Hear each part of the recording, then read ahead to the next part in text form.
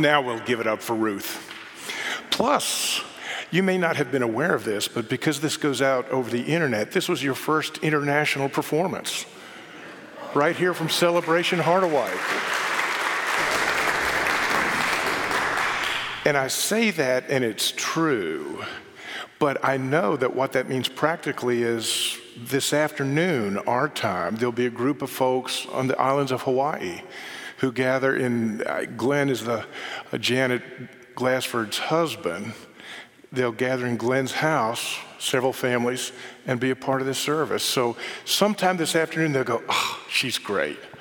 So we affirm and thank you. I'm very thankful for this expression of the ministry of the body of Christ. It's not just about someone like me or someone with the skills of Jane. It's about our life together and what that brings. So I'm very thankful for that. Our call to worship this morning is a responsive reading that picks up on this well. God is doing a new thing. It's Isaiah chapter 43, beginning at verse 18. Let's read responsively. I'll start.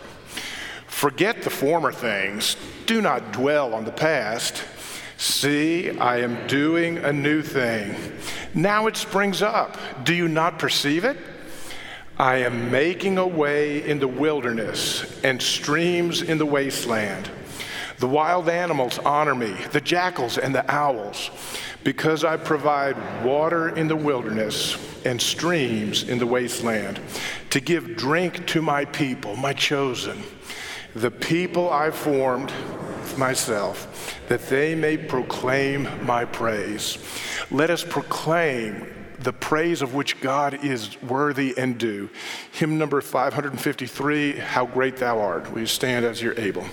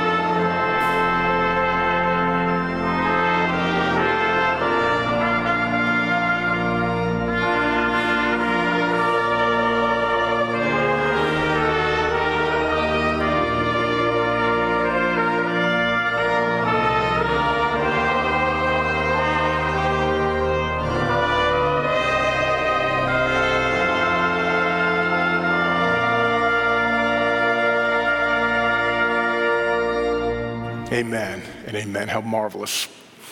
The greatness of our God.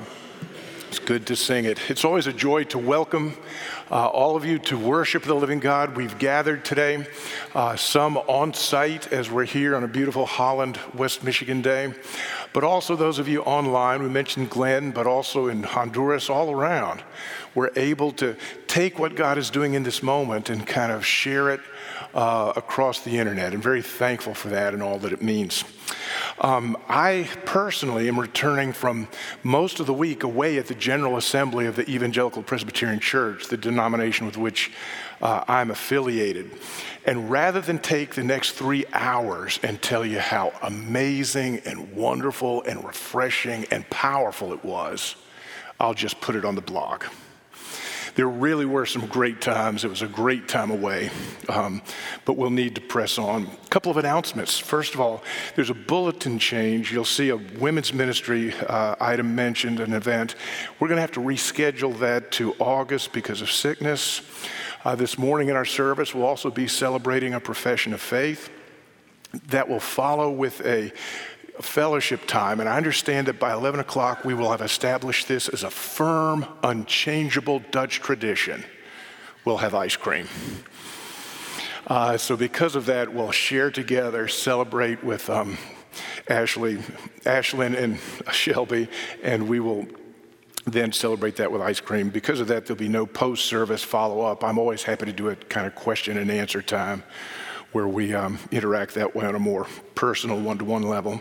Slides, you see next week, if you come here for worship at 9 o'clock, I would say worship God, but you may well be alone, because all three of our services will be meeting together at 10 o'clock outside. So be a part of that. It's going to be something a little new and different that we're going to try for the holiday. Let's see how that goes. Also, we're beginning to prepare for our summer service week, and there's a number of things you'll see in emails and bulletin that you can be involved, even if you can't run around with middle schoolers and high schoolers. Like me, you can be a part of helping make provision, supporting them with prayer, preparing meals, any number of good things to exercise your gifts and calling. So marvelous things ahead. The way to connect, if you'd like to receive our weekly Thursday night email, just type the word connect, text it to that number, and you'll get a form that'll let you make that known to me, and I'll do the best I can to follow up. Now, I'll say just one quick word. We are in a transition moment with leadership. I was hoping to see Laurie Bauman, who since 2007 has been involved in children's ministry here at Harderwyk. And she's had a change of profession and orientation, some things that'll happen later this summer. She's going to move into vocational rehabilitation counselor, finishing up earlier than expected her master's degree in clinical counseling. So I want to say, I was hoping she would be here so we could say together, thanks to her and blessings in where she will go. One of the things, I planted a church, was part of a church plant outside of Washington, D.C., and had a lot of Marines in that congregation.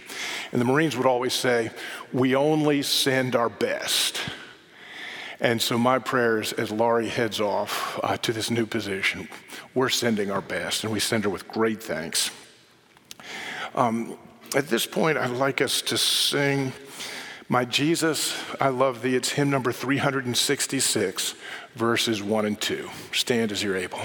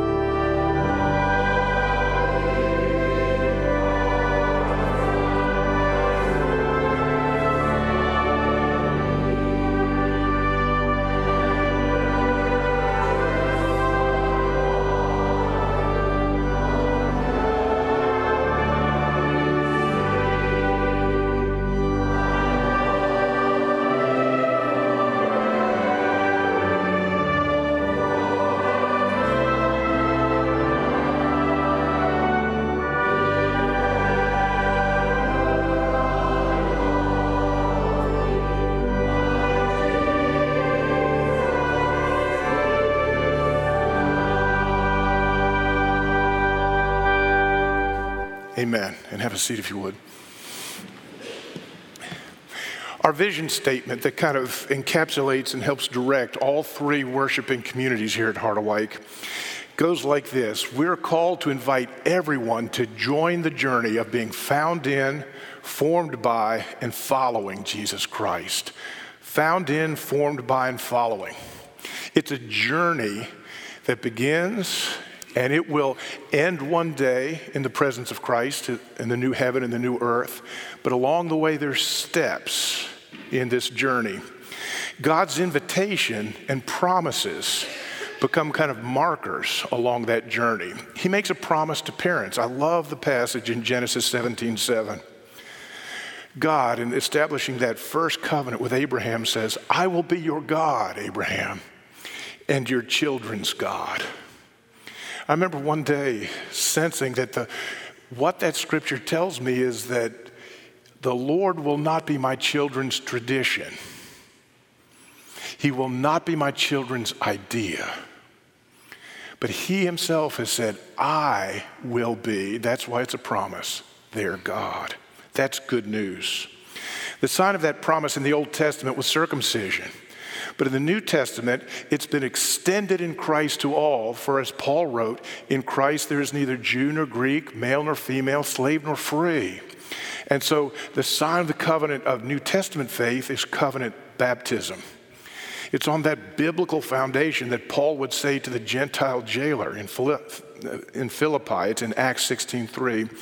Believe in the Lord Jesus Christ, and you will be saved. You and your household will come to a personal faith. Paul would later write in Romans, if you declare with your mouth Jesus is Lord and believe in your heart that God raised him from the dead, a personal confession, a heartfelt conviction, you will be saved, he says, for it is with your heart that you believe and are justified, and it's with your mouth that you profess your faith and are saved. As Scripture says, anyone who believes in him will never be put to shame. At this point, I'd like Shelby and Ashlyn to come forward and to join me here at the front. I'm going to kind of put y'all here so we can keep things focused on the pulpit, and I'll have some questions for you. I've had an opportunity to meet one-on-one with these two young women and to kind of share and talk. It's not, why don't you come over a little closer? So you see, you need to be inside that blue tape. Nobody ever sees the blue tape. There we go. I want to make sure your international video debut is available. Intimidated yet? We enjoyed our time together. I'm thankful as a pastor to have a time to get to know them better so that as I pray for them each week, I now have a deeper connection. I'm thankful for that. We talked about these questions and what it means for you, having been baptized as a covenant family. Now you're taking these covenant vows for yourself. I love the expression of passing the baton. Your mom, your dad, your aunts, uncles, grandparents, the whole Dutch array that have walked in faith and carried you along on the journey, you're now taking the baton and saying, that's mine. So here are the questions. Do you believe that Jesus Christ is the Son of God sent to redeem the world? Do you love and trust him as the one who saves you from your sin? And do you, with repentance and joy, embrace him as Lord of your life? I'll go through all of them and then we'll answer them together at the end, just like we planned. Second question, do you believe that the Bible is the Word of God, that it's revealing Christ and his redemption, and that the confessions of this church faithfully reflect this revelation?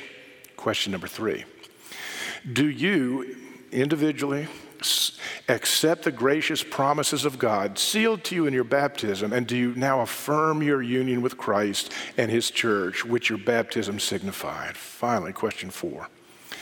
Do you promise to do all you can with the help of the Holy Spirit to strengthen your love and commitment to Christ by sharing faithfully in the life of the church, honoring and submitting to its authority? And do you join with the people of God in doing the work of the Lord everywhere? How do you answer these? I do, God helping us. I do, God helping. This is the work of God in a great promise. Paul writes in Philippians, therefore continue to work out your salvation, continue to live out day by day that journey. But it is God who works in you to will and to act in order to fulfill his good purposes. Next will be a question to the congregation. I would speak this to the people of Celebration, representing all of Harderwyk Ministries. This is something bigger than just us, and indeed the universal body of Christ. Do you promise to love and support and to walk with Shelby and Ashlyn with your prayers, encouragement, and example? By God's help, we do. I'm going to ask if you would kind of extend your arm that as a laying on of hands, and I'll pray for them both. We extend and we'll just pray a blessing. Father, I thank you for your great love for these two young women, that long before they were even born, you had purpose for their life and love. Thank you for the redemption. That means they're more than just creatures of the Creator, born in your image, but now deeply loved, fully adopted children of the great Creator King. I pray this moment would be a marker in their journey, and that you would continue to grow within them and to bear the fruit of your Holy Spirit, gifting and empowering them to enter into more than they could ever ask or imagine. Thank you for your goodness in Christ. We pray in Jesus' name. Amen and amen. And I'm going to ask, as y'all can head back, but I'll ask the congregation to stand and let us confess our faith, just exactly what it is that we mean when we pray. And I'll have the words of the Apostles' Creed on the screen here. Church of Jesus, what do you believe? I believe in God the Father Almighty, maker of heaven and earth, and in Jesus Christ, his only Son, our Lord, who was conceived by the Holy Ghost, born of the Virgin Mary, suffered under Pontius Pilate, was crucified, dead, and buried. He descended into hell. The third day he rose again from the dead. He ascended into heaven and seated at the right hand of God the Father Almighty. From there he will come to judge the quick and the dead. I believe in the Holy Spirit, the true Christian church of all times and places, the communion of saints, the forgiveness of sins, the resurrection of the body, and the life everlasting. Amen and amen. Have a seat if you would, please. Shelby and Ashlyn, and the young family and family of family, we celebrate this step in their lives and thankful to be a part of it. Well, I want to turn to a moment of prayer. It's been a really busy week here at Harderwyk. The Great Escape Day Camp is underway. Want to be praying about that. A return of our Appalachian Trail group. We have a student ministry group out to Colorado for retreat, and a student mission team that's headed off to Roseland Church for ministry in the Chicago area. And as you well know, it's been a busy week in the news. 2 significant Supreme Court decisions, firearm legislation from Congress, upcoming Michigan elections. There is so much to pray about. More to pray about than I will, but I want to remind you again that I pray daily, not only for you, but for all of these things. You know, it's important to me as your pastor to help you be thinking and reflecting on the events and what does it mean to live in this rapidly changing, confusing, often challenging world. I'm not going to tell you what to think. I don't think that's the role of a pastor, but I do believe that I serve you well by helping you be thinking and to think deeply in light of the gospel, to bring that to your place of prayer, to your study, to your consideration. So what I've decided to do this morning is pray for Harderwyk, pray for several of our regular things, but then I'm going to close with a prayer by Scotty Smith. I regularly point to Scotty Smith and a daily email he sends out with prayers, a prayer blog. No other person has helped me learn to pray in light of the gospel better than Scotty. Hardly a week goes by that I don't have one or two or three people who've heard me refer to him and then get his email, and I'll get an email from somebody that says, how did he know? He gave me words to pray for that thing. People find their voice in prayer through him. And so he's helped me find my voice in prayer this week, and I'm going to lead us in that way. All in the same place? Let's turn to the Lord and pray, shall we? Father, we thank you for your great work and for your kingdom which is coming, that even now as it dawns in our hearts and then through our life together into our community, we pray for the kingdom of your glory and grace. Help us to hear in this scripture this morning in the sermon the fullness and the beauty of what that is. In this moment, we pray for Harderwyk, for the missions and the ministries that are going on. I named several of them. We pray for Watershed, which will be preaching and worshiping shortly. Be with Pastor Aaron as he brings the word to that part of our ministry. We pray for Fusion and Pastor JB, for all that they will do as they gather. And for Pastor Florencio Mission, that will be meeting right where I stand in a few hours and making the gospel of Jesus known.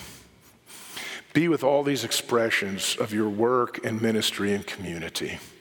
Glorify your name.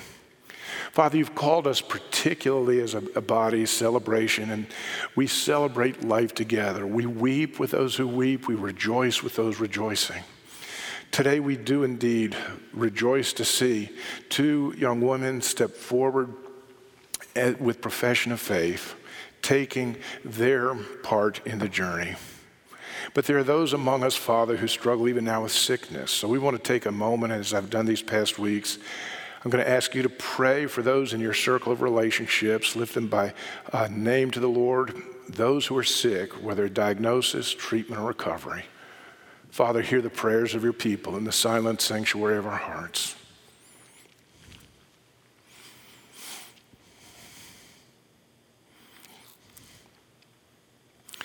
And Father, I want to continue praying as I do each day, each week, for those in our circle who grieve.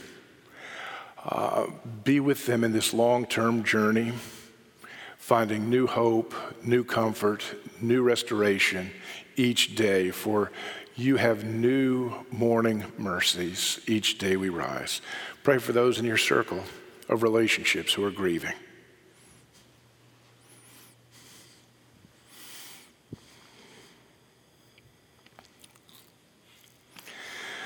Father, your word teaches us to pray for those in authority over us, that there might be shalom, wholeness, peace within the land. We thank you for the blessing of just government for all citizens.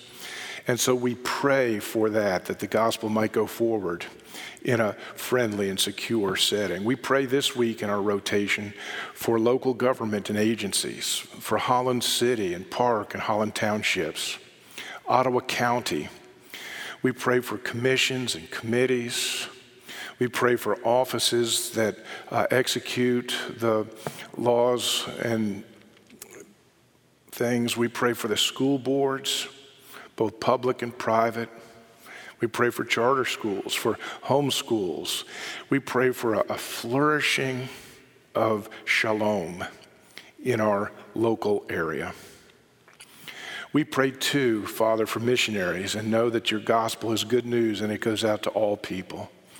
Thank you for those who go out from Harderwyk to what are now called creative access places, where missionaries are not accepted, but where support and help is, and these become bridges for the good news.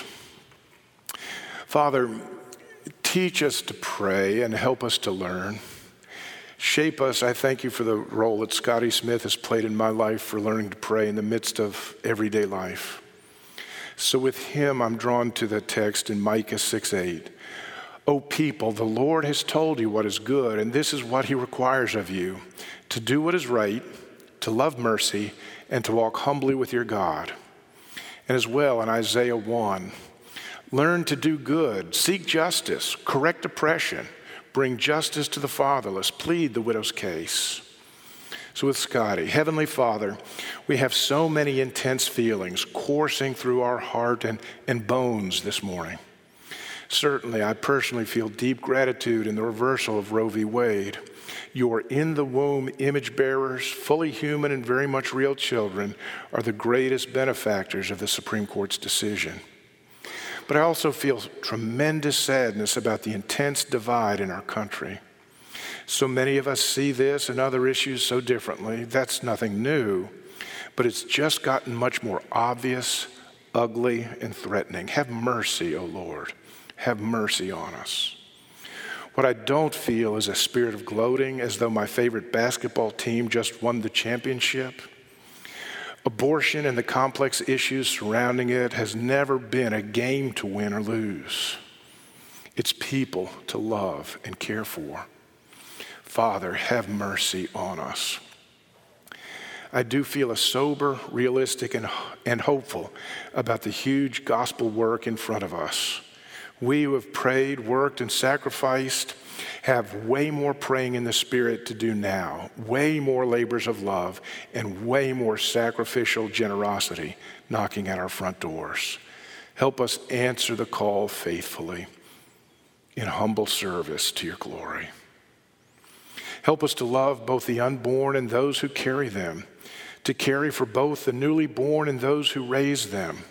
Indeed, through all the stages and circumstances of life, may we be guided and led in our actions and in our words by your word, both the written word in passages like Micah and Isaiah, as well as the incarnate, the Lord Jesus, who was born into our world through a young woman, not yet married. Father, we see that now is not the time to buy a bag of popcorn, sit down, and watch for the next Supreme Court decision. It's time for faith expressing itself in love and grace being revealed through servanthood. The call to a lifestyle of doing good, seeking justice, correcting injustice, and loving mercy and walking humbly with you just got ramped up in a big, big way. By your grace, help us live into that challenge to your glory and to the benefit of our community. Father, help us to be a people of prayer who know not only pour out our hearts, but seek you in what we pray and seek. Guide our prayer with the words that Jesus taught his disciples, and hear us as together we pray. Our Father in heaven, hallowed be your name. Your kingdom come, your will be done, on earth as it is in heaven.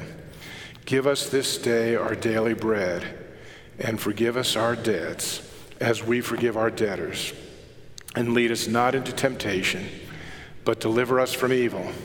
For thine is the kingdom, the power, and the glory forever. Amen and amen.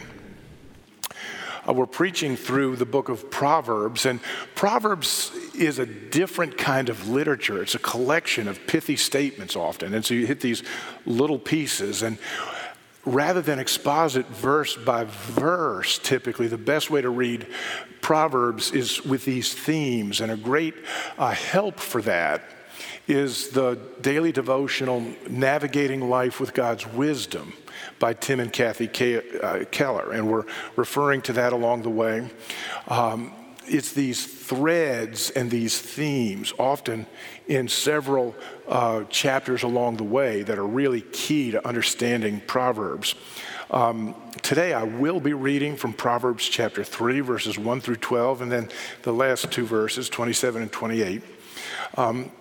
Even as we adjust ourselves for the way God spoke in this book, let us set our hearts to receive. Hear the word of God. My son, do not forget my teaching, but keep my commandments where? In your heart. For they will prolong your life many years and bring you peace and prosperity. Let love and faithfulness never leave you. Bind them around your neck. Write them on the tablet of your heart. Then you will win favor and a good name in the sight of God and man. Trust in the Lord with all your heart and lean not on your own understanding. In all your ways submit to him, and he will make your path straight. Do not be wise in your own eyes. Instead, fear the Lord and shun evil. This will bring health to your body and nourishment to your bones. Honor the Lord with your wealth, with the first fruits of all your crops. Then your barns will be filled to overflowing, and your vats will brim over with new wine. My son, do not despise the Lord's discipline, and do not resent his rebuke, because the Lord disciplines those he loves, as a father the son he delights in. And later in Proverbs 3:27, do not withhold good from those to whom it is due. And when it is in your power to act, do not say to your neighbor, oh, come back tomorrow, and I'll give it to you then. Don't do that when you already have it with you. Let's pray. Father, we thank you for your word, which is power and truth. Thank you that as you spoke guidelines for living to Solomon, to others who are contributors to this, as you gathered under the anointing of your Holy Spirit this wisdom, so you have preserved it across centuries, that now by your grace we might open the scroll, as it were, and ask you, Holy Spirit, to finish the task. Now illumine it to our hearts and minds, that we might see not simply ink on page, but that we might hear your voice. This is the way, walk in it. Speak to our hearts, shape our minds, that our lives might bear the fruit of your grace. You've loved us, and because you've loved us first, you're empowering us to love others. Thank you that there are people right now who are far from you, outside of this church, would call themselves enemies of God. But because of what you will do with your word right here in us, you will empower us to love them in glorious, humble ways. Shape us. Illumine your word to our hearts, Father, we pray. In Jesus' name, and all of God's people said together, amen and amen. Proverbs is not a collection of propositions that if you do this, then that will happen. And we've looked at that through the course of this series, that there are times that it'll actually put two opposing things right together. Do not answer a fool. Do answer a fool in chapter 26. And those become guidelines, rail posts, if you will, and you need the voice of the Holy Spirit to kind of understand, where am I going? We've all seen that. That's the way Proverbs work. He who hesitates is lost. Haste makes waste. It's in the applying of those two, not of playing them against each other. Last week, we picked up with a key statement that I think is important to understanding Proverbs. It's the way they work. We are called to actively pursue. So there's something for each of us to do, and I'll get to that today. But what we are actively pursuing, what we are sacrificing for, what we're investing time in, is something that can only be received. Which is it, Pastor Bill? Be straight with me. Friends, you need to actively pursue it. And when you actively pursue it, by God's grace, you will receive what can only be given by God. Now, that's often called a paradox, and we looked at that a lot last week, but I want to touch it because it's so important. It's the genius of the both and. It's both pursue and receive. It's not either or. Well, you either work real hard or you just receive. No, it's both. It's both. I spend time in the Word of God daily, meditate, dwell, let it shape my life. I'm actively pursuing. And when I do that, I receive more than just propositions on what to do. Jesus himself said, my sheep know my voice. And so I'm listening for the voice of my good shepherd and how to live day by day. And that's a paradox. I talked about how it's not a balanced in the middle, a little of this. It's both poles maximized. Actively pursue with everything you've got. Receive. That's the only way to have it. It's both and, not either or.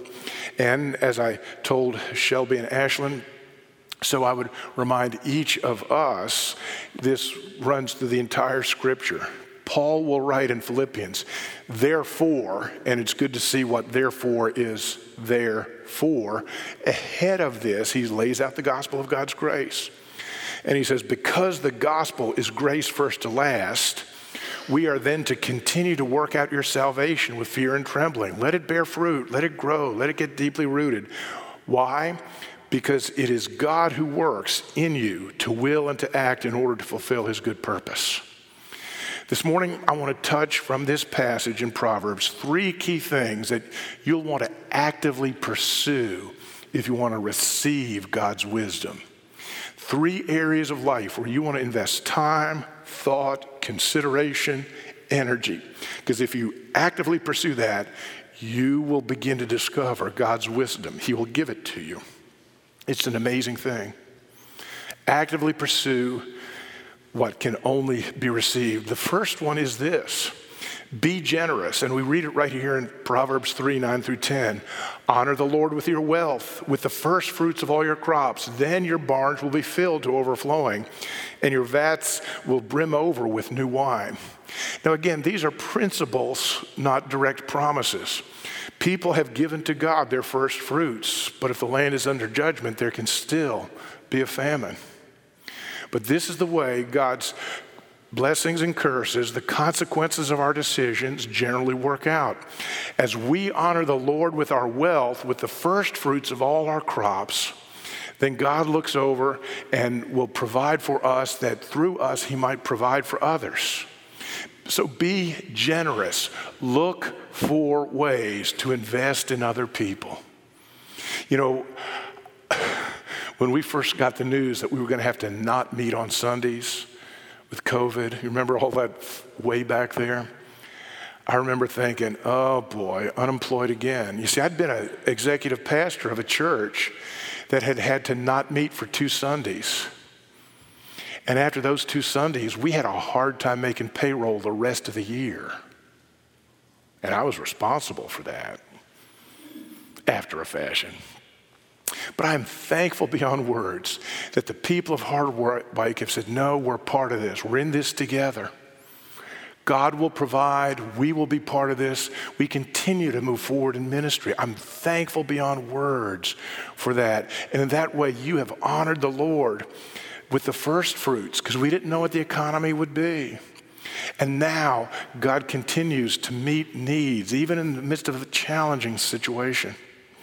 But I want to read to you from Tim and Kathy Keller's devotional. I'll put up the January 25. This is the day. I want to encourage you to get that and read it daily for the next, I'm only going to do it for the next 5 years, I think, in my own life. It's that important to get God's wisdom.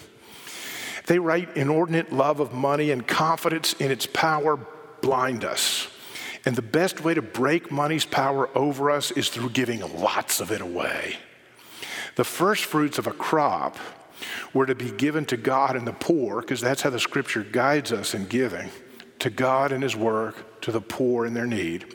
Even though it wasn't certain how big the harvest would actually be, the first fruits are from the beginning. They're a projection in hope of what will come. Honor the Lord with those, and God will continue to look over. See, we often think of generosity connected with our finances, especially our cash assets. And this passage certainly speaks to that. But Scripture in the matter of generosity, as I've listed here, that has far more to do, and it applies to much more than just our cash. Let's fast forward from Proverbs through the centuries to the book of Acts, and a great story of generosity. It's in Acts chapter 9, begins with verse 36. It's the story of Dorcas, who was named Tabitha. It says, in Joppa there was a disciple named Tabitha. In Greek, her name is Dorcas. She was always doing good and helping the poor. About that time, she became sick and died.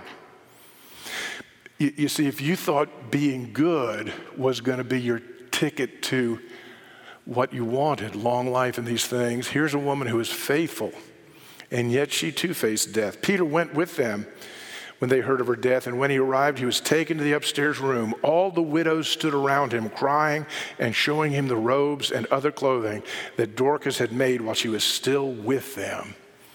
The story goes on, and essentially Paul prays for her. She's resuscitated back to life. She's raised from the dead, and God is glorified. But Dorcas was generous with what she had, not with what she didn't have. She didn't have a lot of money. She was like the widow in Luke 21 with that small gift. It's not the size of the cash gift, but the source, the heart from which it comes. Generosity is an expression of a gospel-transformed heart. If you're stingy, I'm not going to shame you or guilt you. I'm going to point you to the cross, where you will see the generosity of God poured out on people who don't deserve it, like me.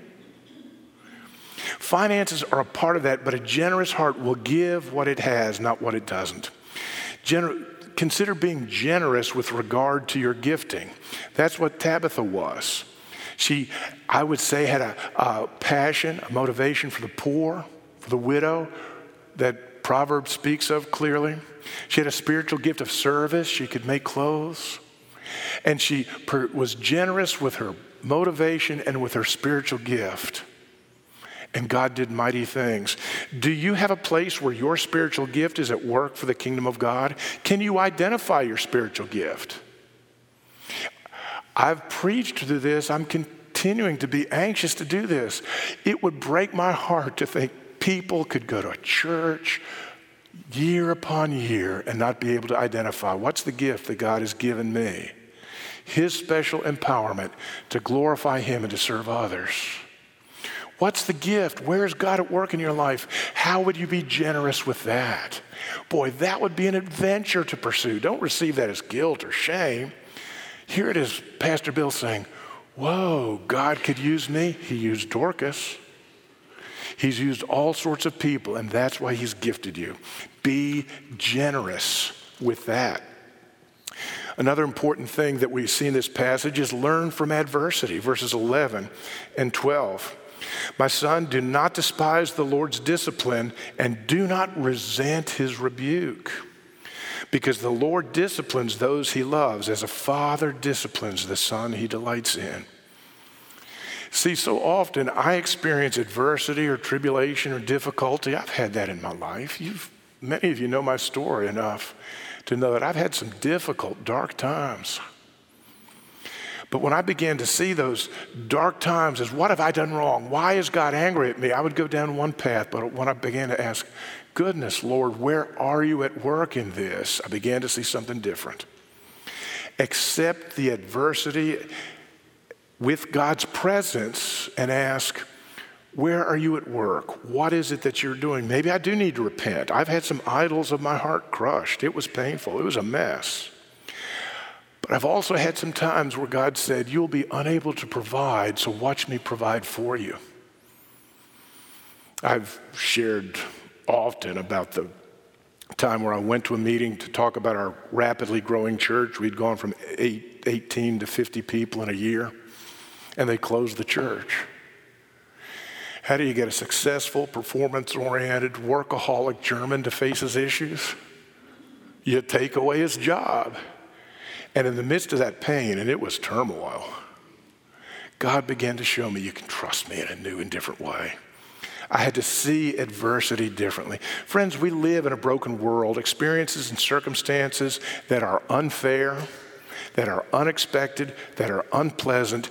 They will happen. It's a sad reality. We need to prepare for them and gather the resources to face them. Otherwise, we may face those circumstances when they arrive and be drowned in despair. The gospel gives us a hope of a new reality greater than the present adversity. In fact, we have a hope that even in the face of the evil of others, stop and think about that. Even when others intend it for evil, the God of the Bible can work that to His glory and to my benefit. You know Genesis 50:20, the story of Joseph. His brothers would sell him into slavery, bad thing after bad thing after bad thing. And rather than pick up the anger and of revenge, Joseph would say to his brothers later, though you meant it for evil, because they did, God worked it for good so that many would be saved. Friends, calibrate your heart to find where and how God is at work, even in painful adversity. It may be a cancer diagnosis or a child whose life has run off the rails. It may be rejection from a loved one. But God's grace can help you face that in a very different way. Christian faith is not about getting what you want in life from God. It's about trusting God and meeting Him in whatever the circumstances that life on a broken planet with broken people brings you into. Listen to what the Kellers write here. The mark of wisdom is being ready for suffering. Pastor Bill, I was more interested in having my best life now. This is the gospel, friends. The mark of God's wisdom is to be ready for suffering. If you aren't, then you are not competent with regard to the realities of life. If you're not preparing to deal with suffering of some sort, you're not prepared for the life that we'll all be living on a broken planet. Suffering is also a discipline for growth and wisdom. It can drive you toward God into greater love and strength, or it can drive you away from Him into hardness of heart. Adversity. Jesus actually said we would have it. What He also said that's more than marvelous is this: I will be with you. Third thing I want to touch, and we could spend several weeks on this, is the whole truth of justice. The scripture says, do not withhold good from those to whom it is due when it is in your power to act. And do not say to your neighbor, come back tomorrow. I'll give it to you then, when you already have it. Study the scripture and indeed look at Proverbs, and you'll see that the idea of justice, the call to justice, is threaded throughout Proverbs. We'll come across it over and over and over. So much so that I would say justice is not an option for believers. Some churches seem interested and involved, others not. That's not the option, because justice is at the core of the gospel.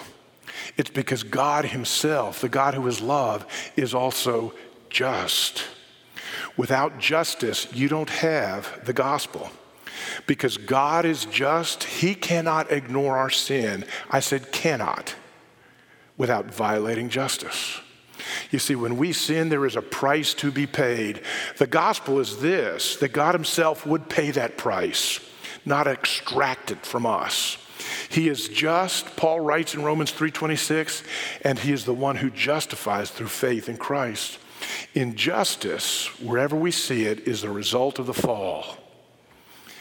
God created a world in which justice would reign perfectly. Now let me read this Proverbs passage again. Do not withhold good from those to whom it is due when it is in your power to act. Are you familiar with the Burwood Wall in Detroit? In 1941, a real estate developer in northwest Detroit faced a dilemma. He needed federal financing for his white clients who were purchasing lots in a new subdivision abutting a community of mostly African Americans. When the banks deemed the development too risky because of potential racial tension, the developer proposed a novel solution. He built a 6-foot-tall, 1-foot-thick concrete barrier. It begins at the boundary of Van Antwerp Park, and it extends north for 3 blocks, about a half a mile, to 8 Mile Road, and it changed life in West Mile forever. On one side, property sold to white families. On the other, only to black families. On one side, VA loans were available to returning veterans from World War II. On the other side, veterans returning from the same war could not get loans guaranteed by the federal government, including that same Veterans Administration. This is one of many examples of the practice called redlining that happened all across the United States. I want to tell you something. Because of who God is, He's concerned about that and will not look past. Injustice in the land that affects the land, we ought to be concerned with that same thing. Now, there's so much we could say. I hear a lot of talk about justice in our time. You've heard the theme, no justice, no peace. I kind of get that, because where there is no justice, there'll be no wholeness or healing. But why is it when I often hear that, what I hear, the nonverbals are speaking of justice as if it were revenge. Do what I want or I burn the place down. You see, the standard of justice is not me or you, it is God. It is care for the poor. It is the king under the rule of law. I'll read some of these passages in a moment. The Lord is the standard of justice. Wish I had time for a whole sermon on that. People and governments and nations are accountable to him for maintaining justice. Not just the people of the land, to him. God is in on this. Listen to Proverbs 29:7. The righteous care about justice for the poor, but the wicked have no such concern. I've heard lately conversation from folks who will say that the word righteousness in Greek in the New Testament really ought to be justice. And so blessed are those who hunger and thirst for justice. I want to tell you, in the Bible, righteousness and justice kiss. In Jesus, it's a both and. The scripture says in Amos 5:24, I love this passage, let justice roll on like a river and righteousness like a never-failing stream. You can't have one without the other. And where you have one, it'll start bearing fruit in the other. It's another both and. Justice, God's justice, shapes a people, and the people shape a community, but it's God's standard. God has a standard of justice for government. Listen to Proverbs 29:4. By justice, a king gives a country stability, but those who are greedy for bribes tear it down. Proverbs 31:9. Speak up and judge fairly. Defend the rights of the poor and the needy. You see, when wealthy people with expensive lawyers get a different kind of outcome from the law than poor people with poor lawyers, God is concerned. Justice in commerce, Proverbs 18:5. It is not good to be partial to the wicked and so deprive the innocent of justice. Proverbs 19:17. Whoever is kind to the poor lends to the Lord, and he will reward them for what they have done. When was the last time you meditated on that? Whoever is kind to the poor lends to the Lord. How many of you would love to lend to the Lord? Think he's a good risk? Will you drive by that person panhandling at the stoplight a little differently? Now again, I understand there are challenges with enabling and all those sorts of things, but we've got to start from the scripture that says lending to the poor is like being kind to the poor is like lending to the Lord. Maybe I just need to have a schedule with more time and instead say, I'll meet you at that restaurant and give you a meal. I don't know what it looks like, but look at how different God's perspective is.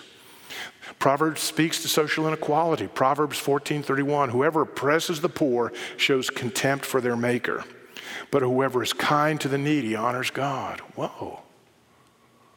I honor God by being kind to the needy?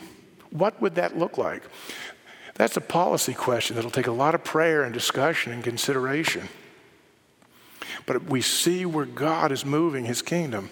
Whoever is kind to the poor lends to the Lord, in Proverbs 19:17 again. He'll reward them for what they have done. Proverbs 18:5, it is not good to be partial to the wicked and so deprive the innocent of justice. The Kellers write, and they quote a guy named John Calvin. The Kellers write in their devotional, John Calvin wrote, we're not to consider what a person deserves of themselves, but to look upon them in light of the image of God, to which, the image of God, we owe all honor and love. You will say, he has deserved something far different of me. Yet, says John Calvin, what has the Lord deserved? That is the question. Verse 28 goes even further and tells us not to delay doing good. So you see, friends, to invest in injustice is to be foolish. Godly justice brings blessing to the land and to the community. working that out is a challenge because we read these in light of what I call gospel eyes. God's original creation intention is that humans would relate to each other with perfect justice, with kindness, with love, with support for the broken. But because of the fall, our best intentions are touched by our own brokenness. And so it is that our justice as humans is always imperfect. We need to pursue improving, but it's always imperfect. Our hearts get hard. We get tired of those people, whatever it may be. But that injustice is an expression of the fall, and we are thankful that Jesus, who gave his life, has redeemed us from that and called us to more. That the people of God would be a gathering across not simply ethnic lines, but across socioeconomic lines. Imagine that. Where the wealthy and the poor share life in Christ. Where we're investing in a community to see the gospel of God go out in life-changing ways. It changes us. You've heard the stories of Mary Lynn and I as we've moved into the inner city in New Orleans. We began to see God and his work in a fresh new way. We had neighbors who were very different than we'd ever had before. And we began to see the face of God in bigger, more wonderful ways. We began to move from life simply in the creation to touching the taste of the new creation that God is coming. There is a great hope, and it's bound not with the justice of the world, but with the justice of the great just King. Let's pray. Father, we thank you for your kindness. We ask in Jesus' name that you would teach us wisdom. Help us to pursue you. What does it mean in our place for us to be generous? What does it mean for us to face adversity differently?